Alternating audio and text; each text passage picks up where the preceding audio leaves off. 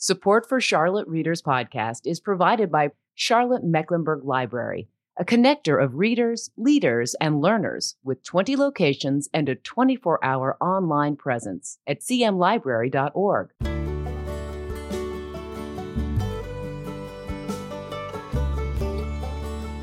Welcome to this, one of our end-of-the-year editions of Charlotte Readers Podcast, where authors give voice to the written words. Part of the Queen City Podcast Network and the Authors on the Air Global Radio Network.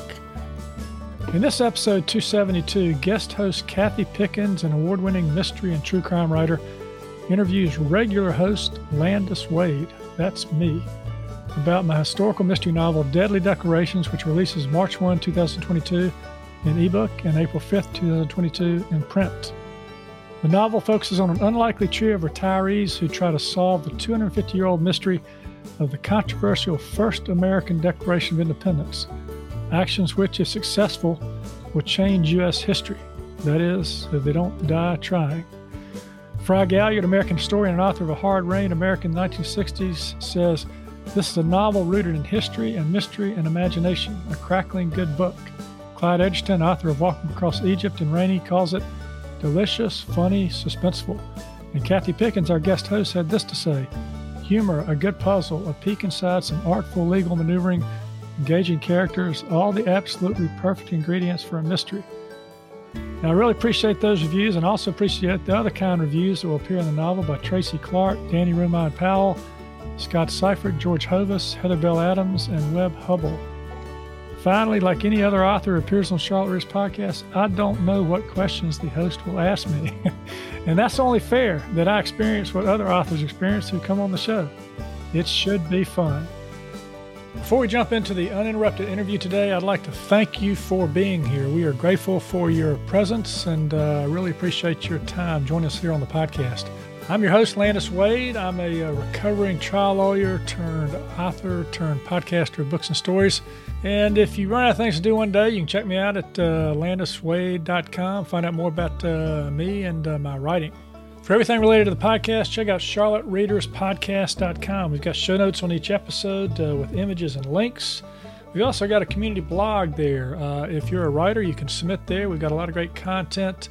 And speaking of great content, we put out a book report every 2 weeks. It's free to sign up for, and there's some free stuff you get when you sign up.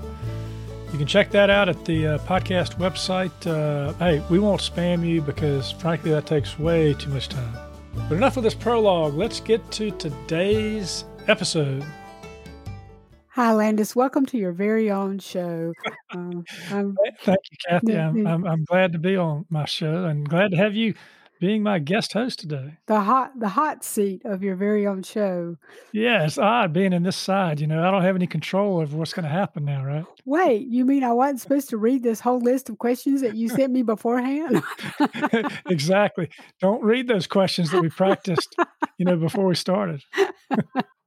Landis, as you read my quote that blurbs your book, and I was quite honored to be able to do that because, as you know, I love a good murder mystery novel, and you have passions about other things in this book that you've written, but for me, it is just a jolly good puzzle mystery, and that's the highest compliment that I can give to a book. I love the characters in this book, and I like that you've made Charlotte a character in the book, which is in part the history part of it, but there's so much more to it. Where did these people come from? I mean, you have Jaeger. The opening scenes of the book where we get to meet them are really funny, which I also like.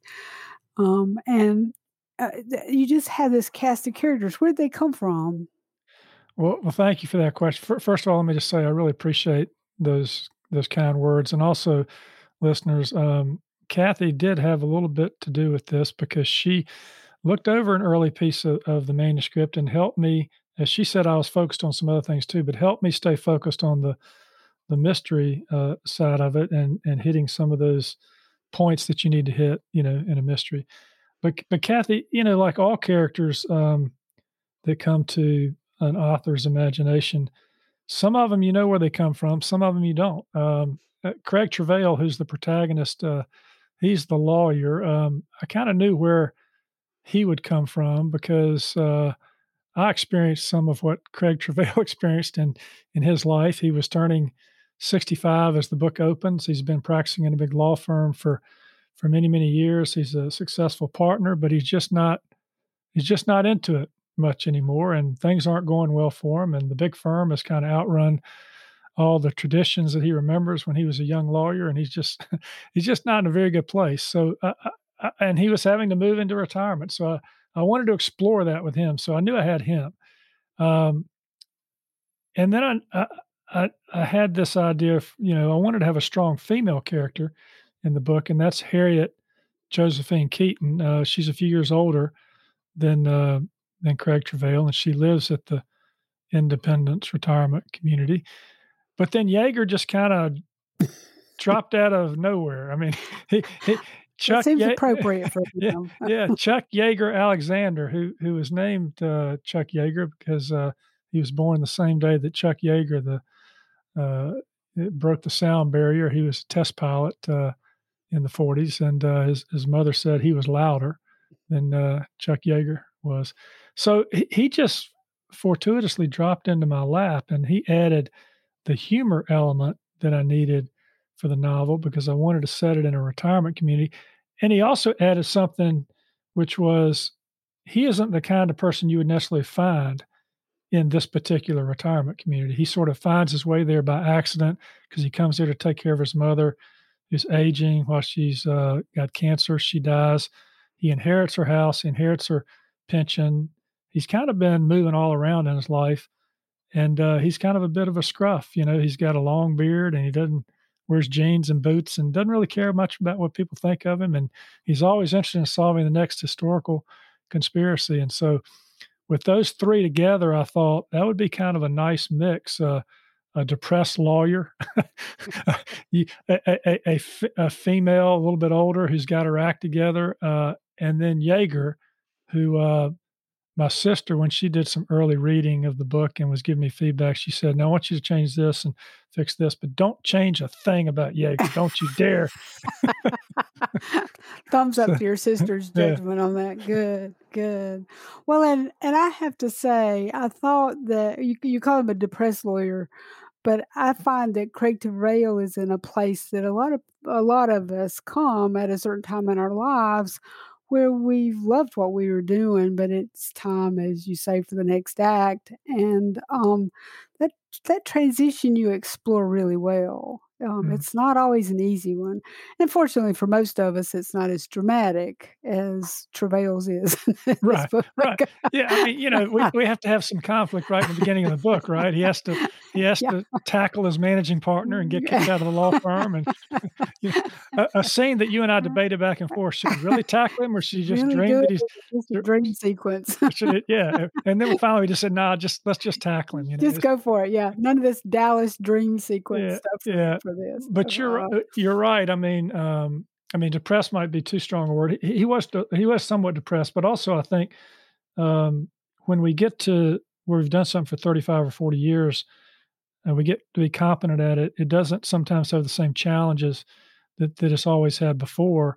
And I went through that in my law practice late in my 50s and thinking, do I want to keep helping banks not spend a little bit more money, in a lawsuit, or do I want to do something creative? And that's how I kind of got into the podcasting and writing and that kind of thing. And I think Craig Travail was sort of like, Craig Travail, a little bit like my father. My father practiced law till he was about 86 until until they made him leave, but he always said to me, he said, "Landis, I just don't know what I'll do if I don't practice." And that's why I came up with that line early in the book that Craig Travail said he was having dinner, or he's having a beer with one of his artist friends who had one time been a lawyer, and he used the line from Hotel California. He said, "Lawyers, they better get out when they're 65, because at that point it becomes like the Hotel California. They can check in, but they can't ever check out, and that's, I've seen that. True. I've seen that, And it's true in a lot of other things too. I decided when I was the person going, well, we've always done it this way, or we tried that before and it didn't work, then it was time for me to leave. I'd already been there too long. Yeah. So I think there's a time limit. I think you've touched on something though that is both important in this book, both in the book itself and behind the scenes in the writing of the book and what you've done since you left the practice of law. And that is, what do you do next? And the answer for a lot of people, healthfully so, is something creative, something completely unrelated, in theory, to what they've done before.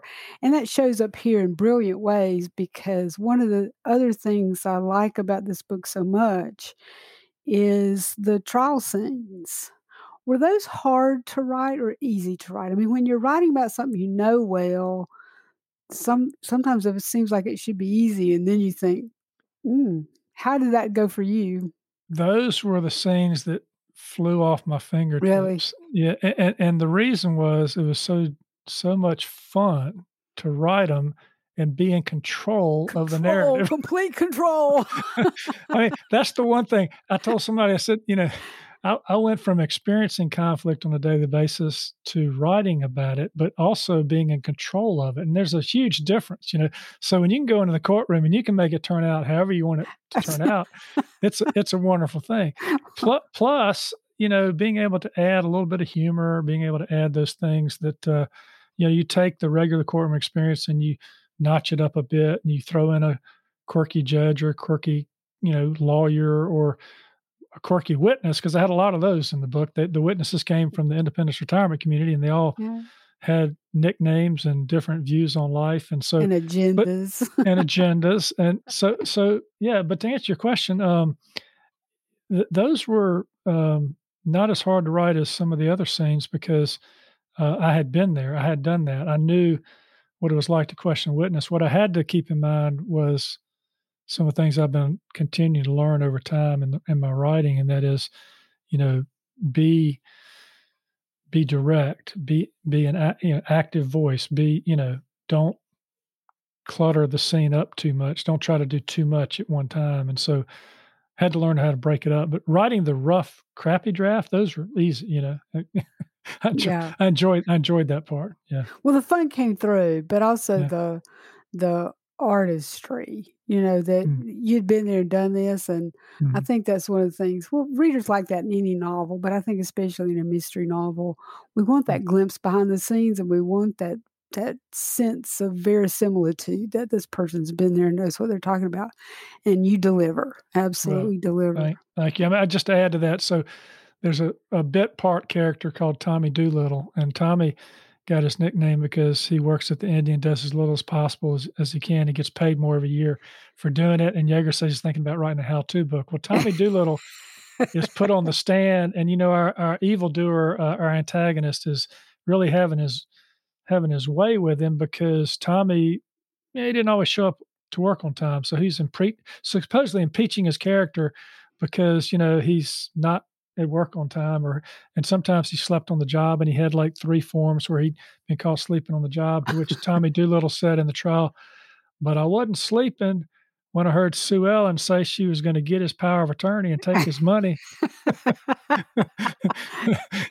Gazing. Gazing. That's right. And I've seen that happen in real life, where people ask just one too many questions, right? One too many.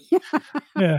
So, but this time you were completely in control of the answer too. Exactly. I knew how it would work. Yeah. So, sweet. Very sweet. Yeah. Oh my gosh.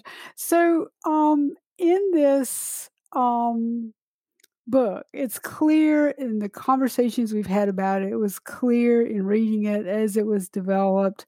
It's clear in the gorgeous cover that you have for it, that the history part's really what charged you up about this. Anybody who lives in Charlotte and pays half an ounce of attention will still have missed so many things about the central element of this book, and that is the Mecklenburg Declaration of Independence. Mm-hmm. What got you excited about that? I'm new to Charlotte 40 years ago. Right. So when I first learned about it, I was like, are you kidding? And so I read everything, not nearly as much, obviously, as you have, and am thrilled with the statue of Captain Jack as he rides off on his horse that went up in front of CPCC a few years ago.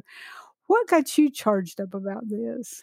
Yeah, so just to tie on what you just said, I grew up in Charlotte and I went to school here, and they, like I say in the book, they don't teach the MECDEC in school, right? It's not part of the North Carolina history curriculum. So I didn't know much about it either. And I grew up here. And so I'm actually writing something else. It's a mystery, a set in a retirement community. But then I interview Scott Seifert for my podcast. And Scott wrote the nonfiction book, and I give him a lot of credit in this book for for his book helping guide me. Hell, he did all the research for me, and I got to interview him too. So it's a novelist dream, right? When I looked up and said, nobody's written this book yet. I can't believe it. Somebody's already done all the research. Here's the research file. Here's the research file. So that really got me energized. And I went back to those 15 or 20,000 words I had. And I said, okay, we're going to change this. We're still going to be a retirement community, but we're going to focus on the MECDEC as sort of the primary plot line and keep this other thing. And I'd already been working on a mystery that involved a will, and so I just kind of melded them together, Okay.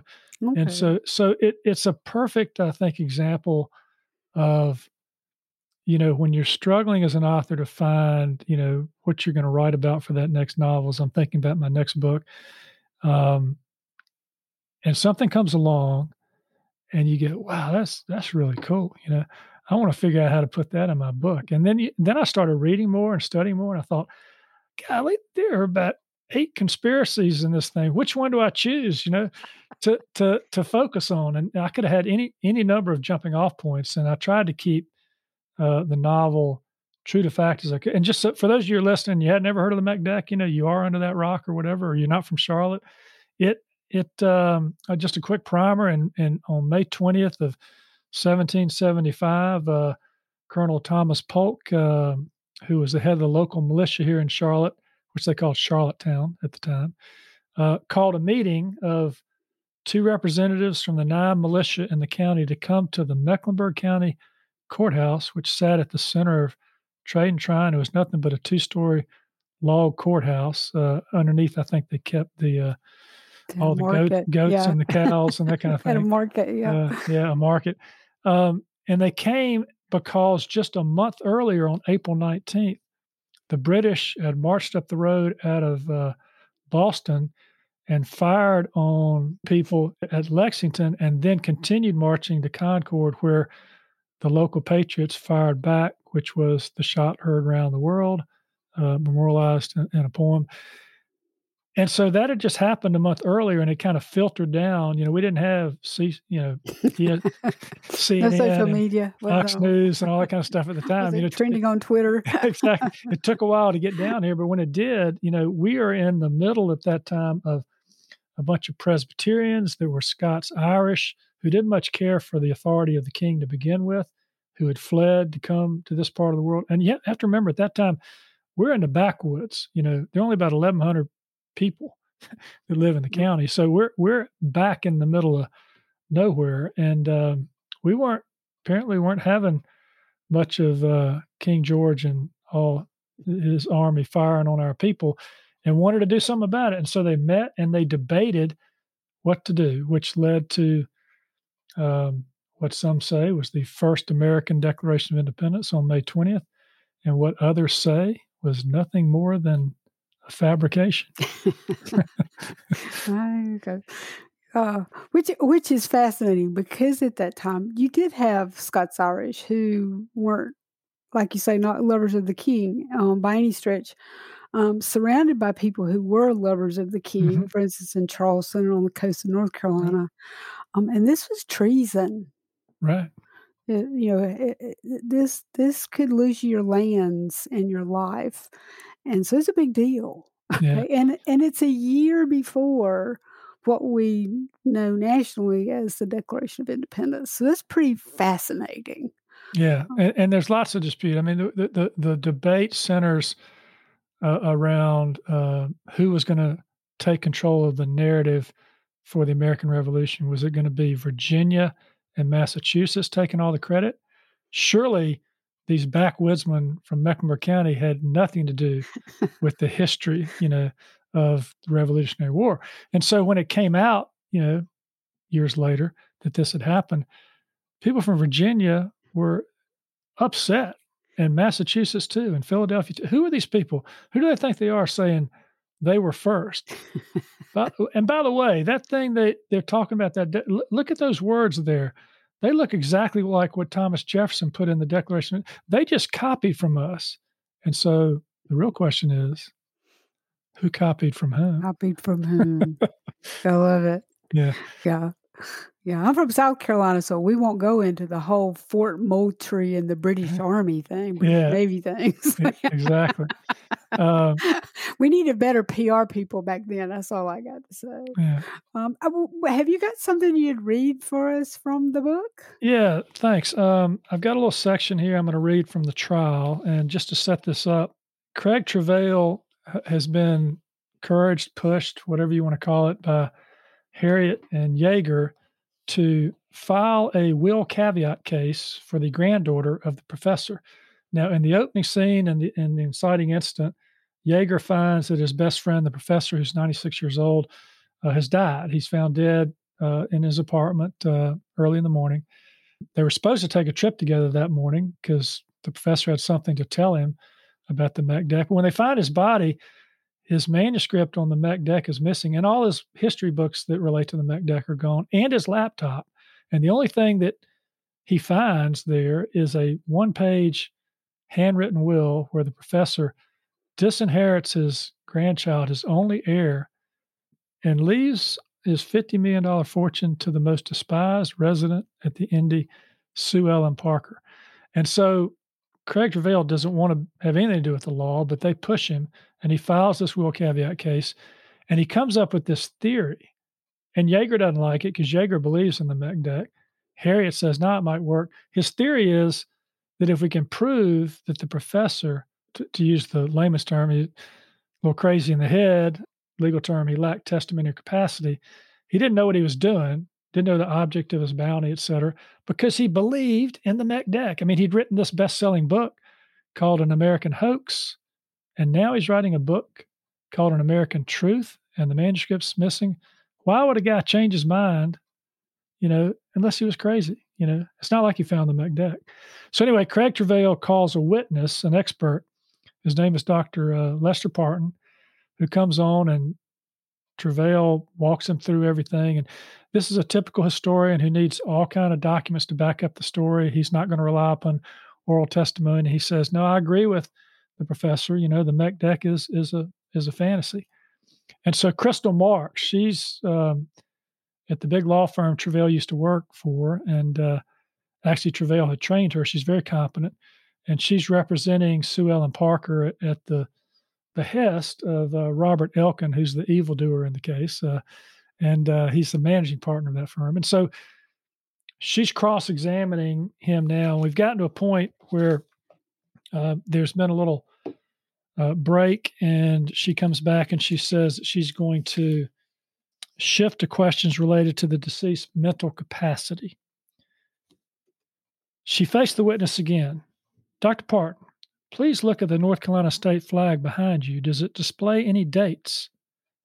Dr. Parton looked at the flag draped alongside the pole that held it. He stood and took the lower part of the flag in his hand and pulled it away from the pole so everyone could see. The flag bore two dates, one above and one below the letters NC.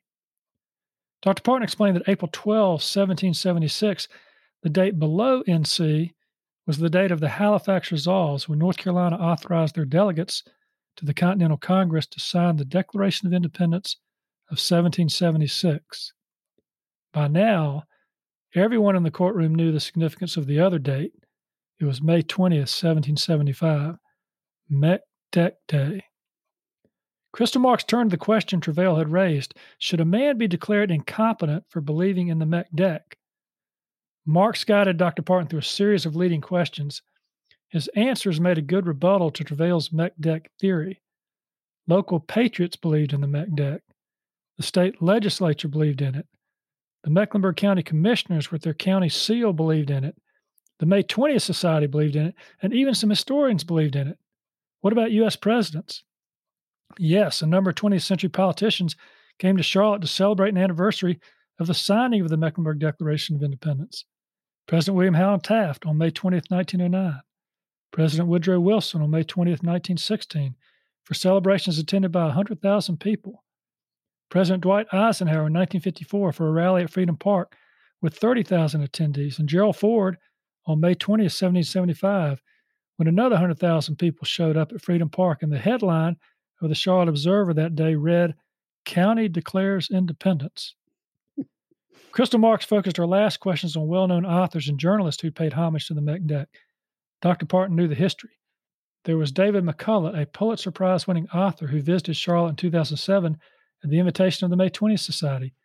He said in his speech, "All my instincts, all my experience over the years incline me to believe it is true and well worth exploring, worth commemorating and keeping alive." Any others? Yes, George Will, the writer and political commentator, agreed with McCullough in an article he wrote in the Washington Post saying, "What occurred July 4 in Philadelphia might have been a Declaration of Independence, but the first such occurred on May 20, 1775. Thus did a settlement on the fringe of the British Empire declare war on that empire." What about Cokie Roberts, the award-winning journalist? Didn't she speak of the dedication of Captain Jack's statue? She did, and she provided the argument we often hear by proponents of the MECDEC saying, "There's not a question in my mind. First of all, there's plenty of evidence, but secondly, when you have folk memory that's that strong, it's always right." And often people don't like that, as in Sally Hemings and Thomas Jefferson. But it turned out to be right. There's just no question in my mind that this is true. Crystal Marks ended her examination on that note. She didn't have to ask Dr. Parton whether a court should judge a man crazy for believing in the MECDEC. If all these people believed in it, why couldn't Matthew Collins? Amen. And there's an artistry in how you handle that, because that's a lot of what could be dry history to dump on the readers in an entertaining novel, but you put the arguments out there in such a way that we're riding right along with it, nodding our heads and cheering it on as you would like to have. As you said, you can control a courtroom now in a way that you couldn't necessarily. This reads much better than a trial transcript. So, it does. But I have to say, I had a lot of help. I mean, I had beta readers. I had you looking at it. I had editor. I had me revising it over and over again. And this is what you hope it gets to. It's not obviously the first thing that comes out. And in fact, one of the early critiques I got about the book, and you might have been in this camp too, which they were all good comments, was I was packing too much history into the narrative. And so I had to figure out ways to provide the history, but do it in the context of, what's thrilling at the end of the book. Don't, I had this whole thing. I got too deep in the weeds with some of the history in the last act. And it really, Hannah, our shared publicist, give a shout out to Hannah LaRue of Spellbound Public Relations. She said, "I like it, but you need to cut down on the history." And so I just spread it out. I spread it out, trimmed it up, and kind of tried to get at the essence of it. I wish I could say it was on the first draft that came out that way. But, well, we just wouldn't even talk to you then. I mean, what? Exactly. We want writers who slave over their work. But that always the case when we're really passionate about something. I mean, the things that we've soaked up as sponges, we want to drain dry and let everybody else know about too. Yeah. And I think that really is the artistry in this book, is that you manage to, you give us the real stuff, both pro and con for the document. And just as we can be comfortable that the courtroom scenes are done well, you, in the book itself and in the supporting stuff at the end, give us enough confidence that you know what the heck you're talking about with this, that we can feel confident even if we don't know those ins and outs when we get there, which to me is the mark of a really good historical novel. That's not what this is, but the historical Hmm. components of this novel. And I think that's really important to make this both readable and fun. And Yeah. again, that peek behind the scenes.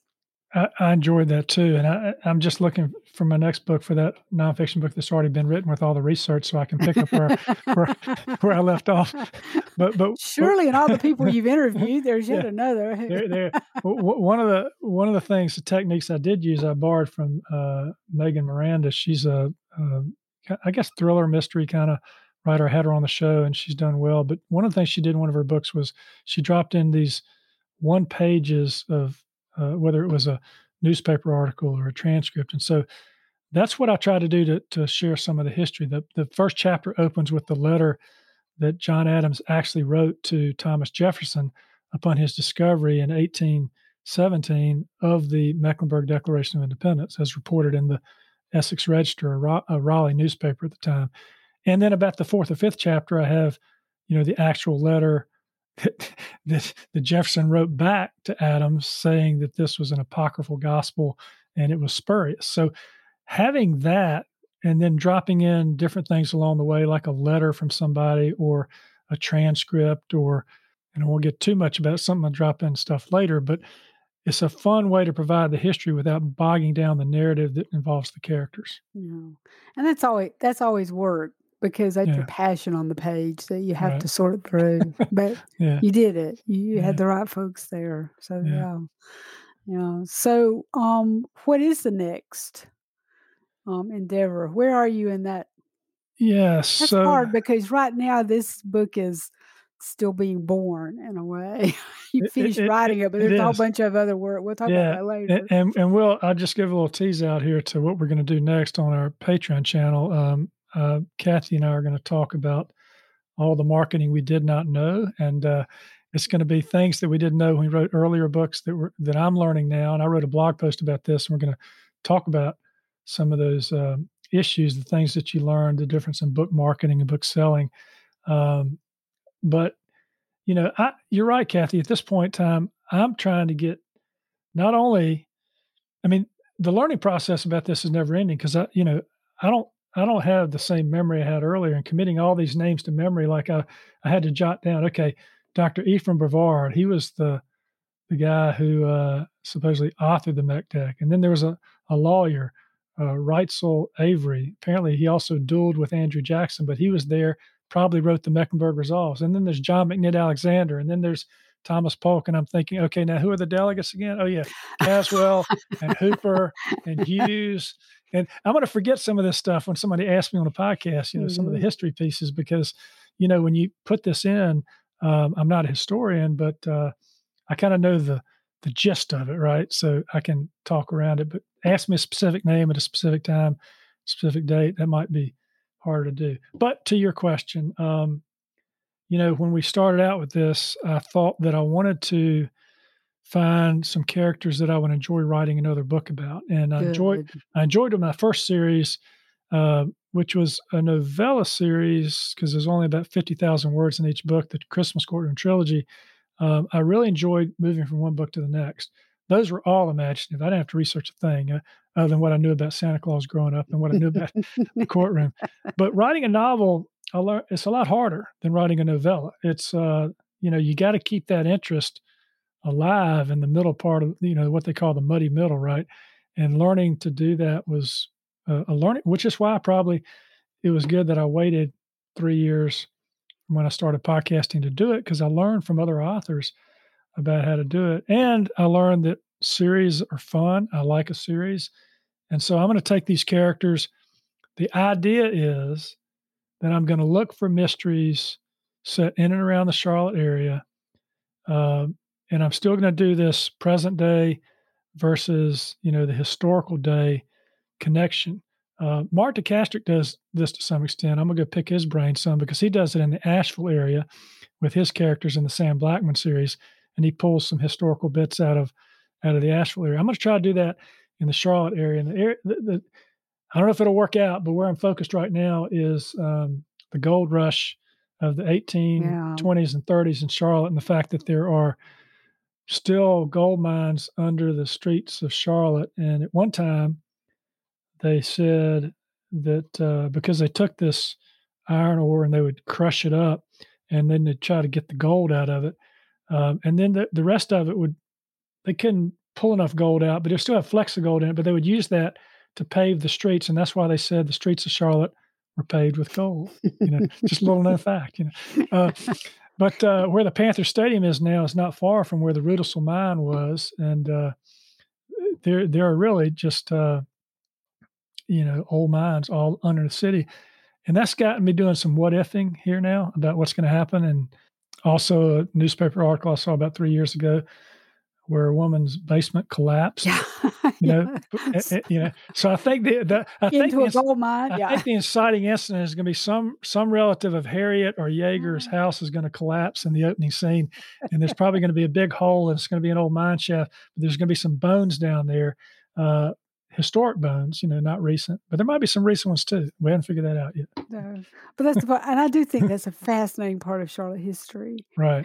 And one of the neat things about Charlotte is so many of us are incomers, even, maybe decades ago, but the growth in Charlotte's phenomenal. And I think not enough novels have been set here that give a real flavor of what this place is all about. It's not big, shiny buildings. There was a lot more here before the big, shiny buildings. Yeah.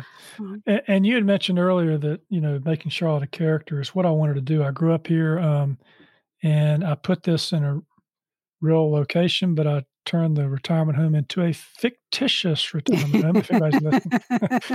but the Hezekiah Alexander House is located at the Charlotte Museum of History here in Charlotte, and it's the oldest home in Mecklenburg County, and one of the signers of the MECDEC lived there. It was completed in 1774. Well, right next to it is a retirement community called Aldersgate. My retirement community is called the Independence Retirement Community. Totally different. We have 2 lakes, not one. Completely different. But the Uptown in the book is Uptown Charlotte. It's we take people on the Liberty Walk. We take them to Green's Hot Dogs for lunch. We take them to the courthouse. We take them to see the Captain Jack statue. And for me, that's fun. I enjoy getting into a novel where you can experience a city that maybe you didn't know something about your own city, or you've never been there, and it's an interesting place. So I enjoy doing that. Ruth Muth told me that there was a bus tour of a book club that was visiting sites in her murder mysteries. Oh, wow. Up in central North Carolina. And she goes, well, that's not really where that was. But see, we could really take that bus tour here with your book, because those places are there. Yeah. And I think that's fascinating. I'll have to write 4 or 5 more books to qualify for a tour, though. I don't know. You had a lot in that book. That's true. This Deadly Declarations already has a lot in it. Yeah, that's true. Yeah. Too bad we can't go in the gold mines, but okay, that's okay. Yeah. Well, you never know. We might be able to. Part of what was churning my interest here is that at one time somebody tried to turn some part of those shafts into a tourist attraction, but it didn't work out financially. Oh, wow. I didn't know I'm thinking that might be something that might sneak into my novel. You never know. That's cool. Yeah. Yeah, because I'm fascinated there. Well, Lancaster, where I lived for a while, still has an operating gold mine. Yeah. And it's open pit now. It's kind of a mess. But the history is fascinating. Yeah. So, well, Kathy, I want to thank you for asking these great questions and also supporting me through this novel. And we're going to jump over now and talk more about marketing. But again, thanks for being my host today and not making it too hard on me. Great fun. Oh, darn. I wanted it to be hard. They were great questions. I just did a little sidestep every now and then if I needed to. Oh, gosh. Thank you, Landis. It's a great read. The folks who haven't had a chance to see the cover, you need to log on and look at the cover. And when this book comes out, be ready for it. It's loads of fun. Yeah, thanks. And the cover's uploaded at landiswade.com, and information about the book will pre-order. All the pre-order information is there too. So check it out. Looking forward to it. Thanks to all my reviewers and my advanced readers and all the supporters and everything. I really appreciate it. It's going to be fun because it's coming out right before Mech Deck Day. So we'll have fun with it. What an accident. What a fortuitous accident. We'll talk more about that in our blog discussion here in just a moment on Patreon. But all right, we'll sign off. Thanks, Kathy. Thank you. Well, that's it for today. Another fine author giving voice to the written words.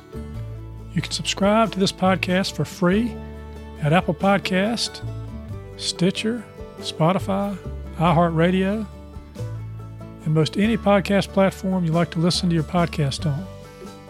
If you like what we're doing, please consider leaving a short written review on Apple Podcasts or the podcast platform of your choice, because when you do, our authors' voices travel much farther and wider in podcast land. And if you're inclined to help us help authors give voice to the written words, and you'd like some member-only content cultivated by our authors and me as our thanks, please consider becoming a member supporter. You can find out how to become a member supporter and more about today's show and all previous episodes at charlottereaderspodcast.com. Thank you for listening. We really appreciate it. I'm Landis Wade for Charlotte Readers Podcast.